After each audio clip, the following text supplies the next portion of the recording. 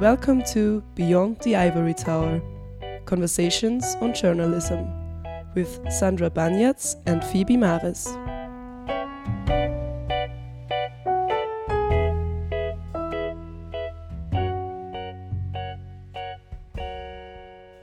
Hi, I'm Sandra. And my name is Phoebe. And you're listening to Beyond the Ivory Tower, Conversations on Journalism, a podcast series where we want to talk about current research in journalism. Things got a little busy with work, so we took a little longer to produce this episode, but we're back. I was asked to go there, and my contract in Vienna ran out. I had a 5-year contract here. And after 4 years, a headhunter company called me and said, would you be interested to become the second highest position of the American Northwestern University in Qatar? Well, and I felt A, super honored, of course, that they were thinking of me, and B, it was just the right time, right? Because otherwise I would have been retired.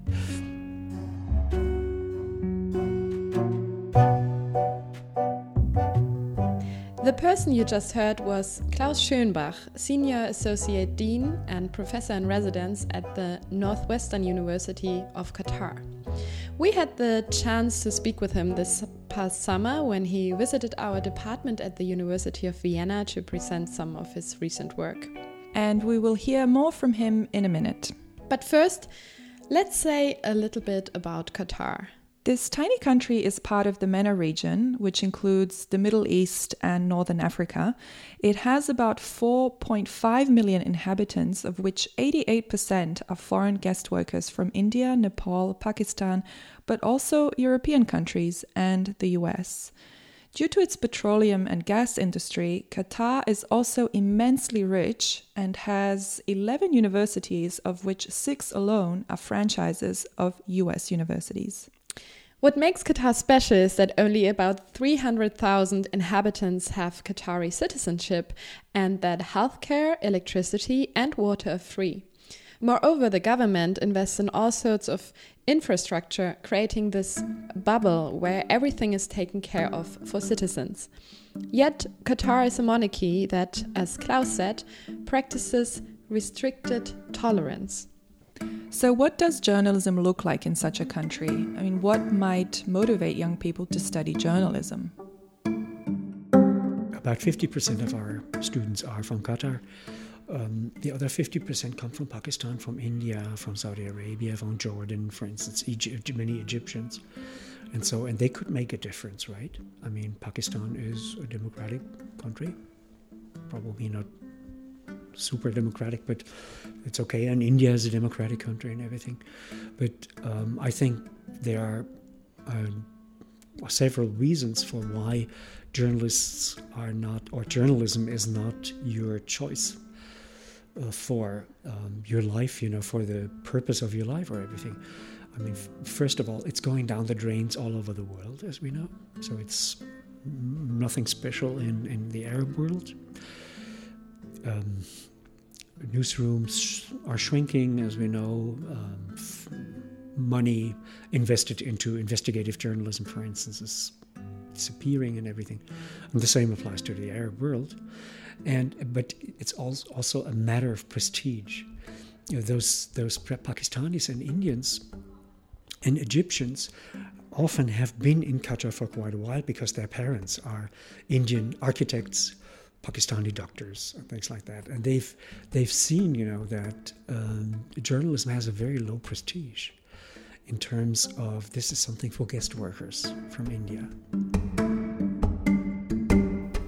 But why is it that journalism is so devalued in Qatar? Klaus believes this is the case all over the world, and it's also due to the plummeting of job positions and opportunities. Everywhere, the number of students kind of studying journalism is really decreasing tremendously. One of the reasons I already mentioned, of course, is that the possibilities to be employed as a journalist are also shrinking. When you're a student, in your first year, for instance, you do not have this idea, I will get a guaranteed position in one of those many newspapers, many television stations and their newsrooms and everything. This is what young people, of course, are observing, what's going on, right? Also, I'm not making a lot of money, right? And for our students, the idea to work in a PR agency or in an advertising agency, in a marketing company, is obviously more exciting, if you know what I mean. It's more, there's more variety. That's what students believe.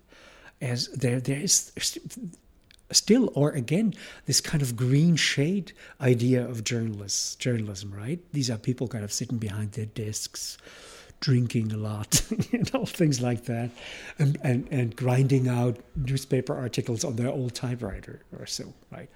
Whereas public relations, that's not true, of course, as we know. Whereas public relations is, every day something different. Today I may do public relations for a dairy company, tomorrow for a hospital, things like that. I think that also plays a role. And this kind of societal function of journalism that in the past has kind of compensated for the exciting nature of changing topics every day in a PR agency is probably not that enticing for this generation. They don't care that much, which is also, at least in Qatar itself, true to the political situation there. I mean, you cannot change the system, right? You can make sure that the traffic is a little better or so, right? And that hospitals work better, which is not bad, right? But you cannot change the political system or, fight for more freedom of expression or so.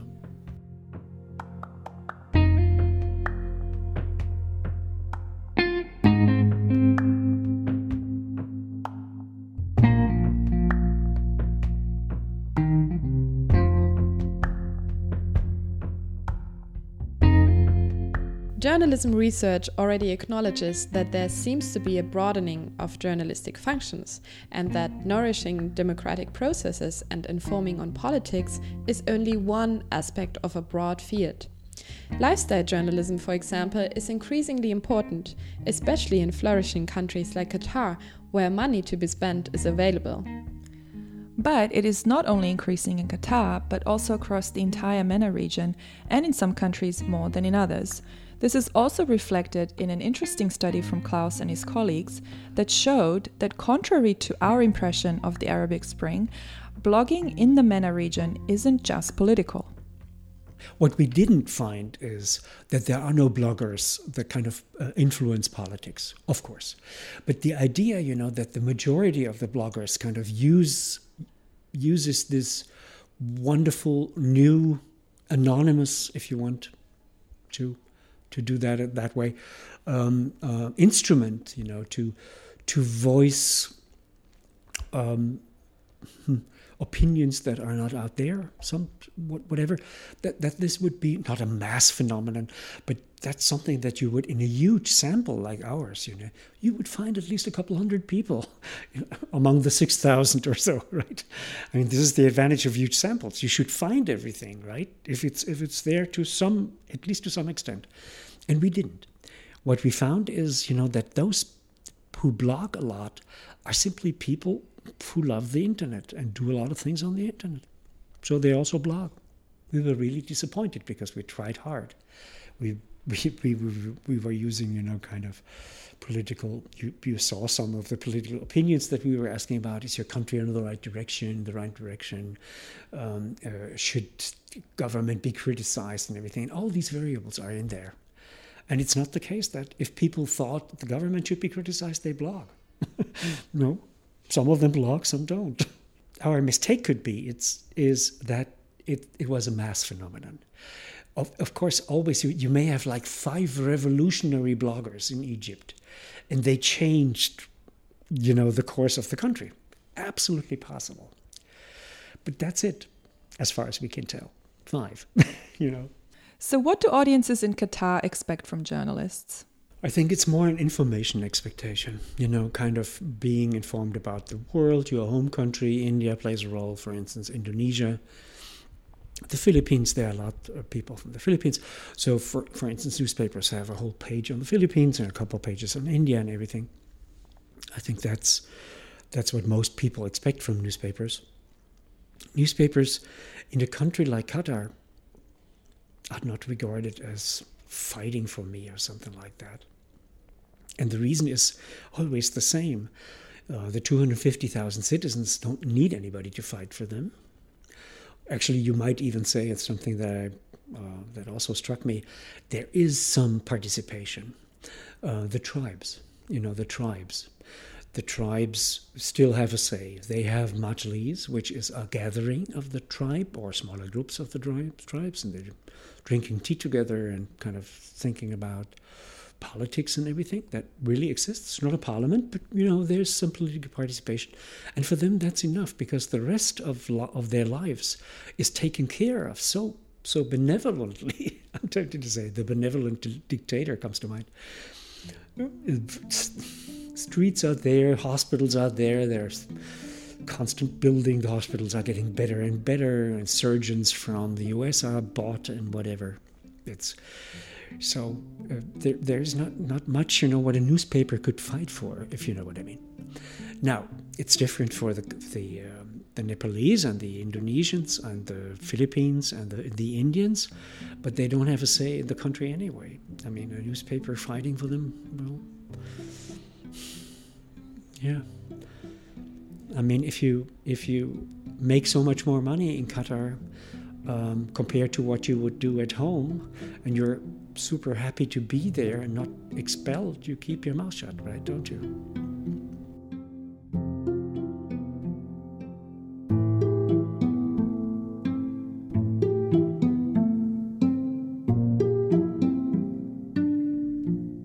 Doing research in countries with varying degrees of freedom of speech can bring challenges, like, for example, when questions in a comparative study cannot be asked in one country, as was the case in Egypt. How do we work with that? I mean, we have to accept it, because the rest of the data is interesting enough, of course. It's I admit this is a very instrumental and pragmatic answer. I think, behind this is a much more principled question, a question that is constantly actually discussed and constantly reflected upon at my department is, should we be here? I mean, that if you work in a country, that is not a democratic country.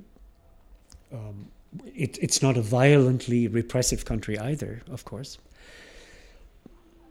You could say, well, the issue that question X cannot be asked in country Y or something like that is subordinate, to the major question that shouldn't we boycott all these countries, period, right? And obviously we are not boycotting them, right? And we are not even boycotting very much worse countries such as China or so. I mentioned that as an example. It's a very important question. I mean, pragmatically, we cope with that by saying, okay, well, 2 questions not in Egypt, but 98%, can be asked. Yeah. So we do that. But it's causing a headache. You can imagine, right? Often, we think, okay, should we be more principled here? Like Egypt is excluded. For instance, Egypt was excluded this year, and they caved in kind of after half a year. So there will be an addendum this year with Egypt. Should we have done that? Good question.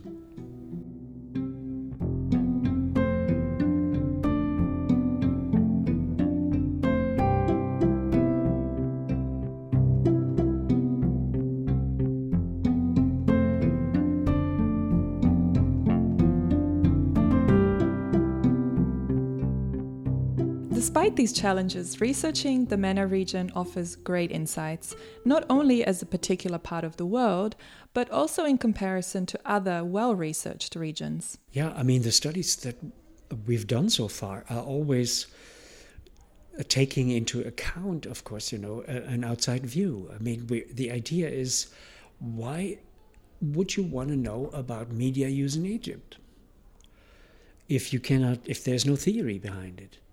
And the idea is, we're comparing Egypt to other countries. And then, for instance, now this health communication study that I just mentioned, I'm just analyzing it to give you an idea what we are interested in. The same study had been done in the US last year.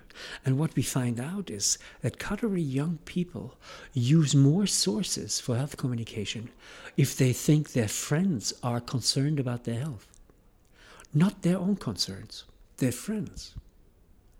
If they are concerned about their health, I can show a high correlation between that perception of my environment and using a number of sources. And we think this is, of course, subjective norms, theory of reasoned action, stuff like that, but it's also cultural. It's a relationship-based culture. And we think, the data are fresh. Last week I began to analyze them. But we think that in the US, for instance, it's the other way around. If you are concerned about your health, you use sources. If you're concerned about the health of your friends, that's not unimportant for you, but that's not the major incentive, right? Why am I saying this? I'm saying it because this is what makes the study interesting. The study is not interesting to find out Qatari youth. They use more, knowledge of their friends, to determine their health information behavior. Yeah, so what?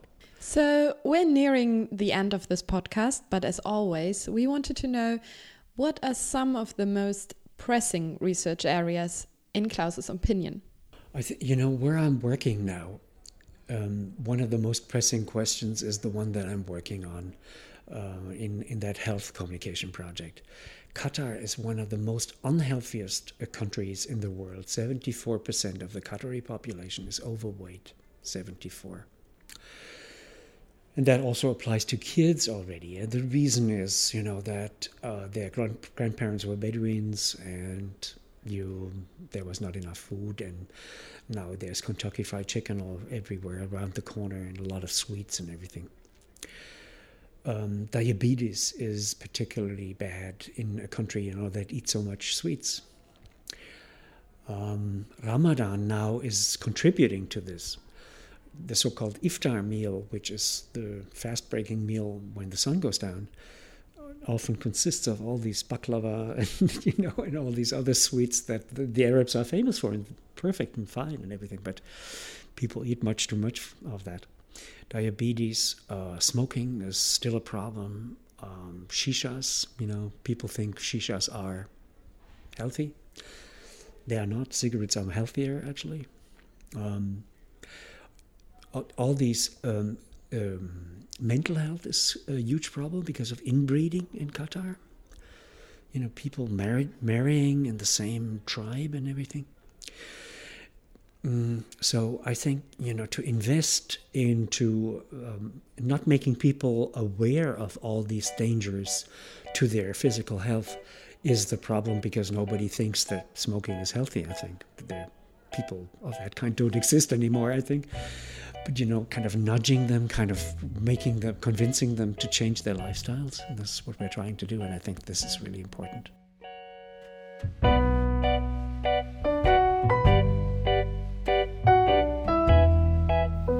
So that was it for this edition. We hope you enjoyed listening to this podcast. And if you want to know more about Klaus's work, you can go to the Northwestern University of Qatar webpage. And if you'd like to know more about our research, you can find us at the Journalism Study Center at the University of Vienna. Our website is journalismstudies.univie.ac.at. There you can also find information on the rest of our team, Daniel Nölleke and Hannah Siegel, led by Volker Hanusch. And also our contact details if you'd like to get in touch with us. You can also follow us on Twitter at JSC Vienna and on Facebook at Journalism Studies Univi.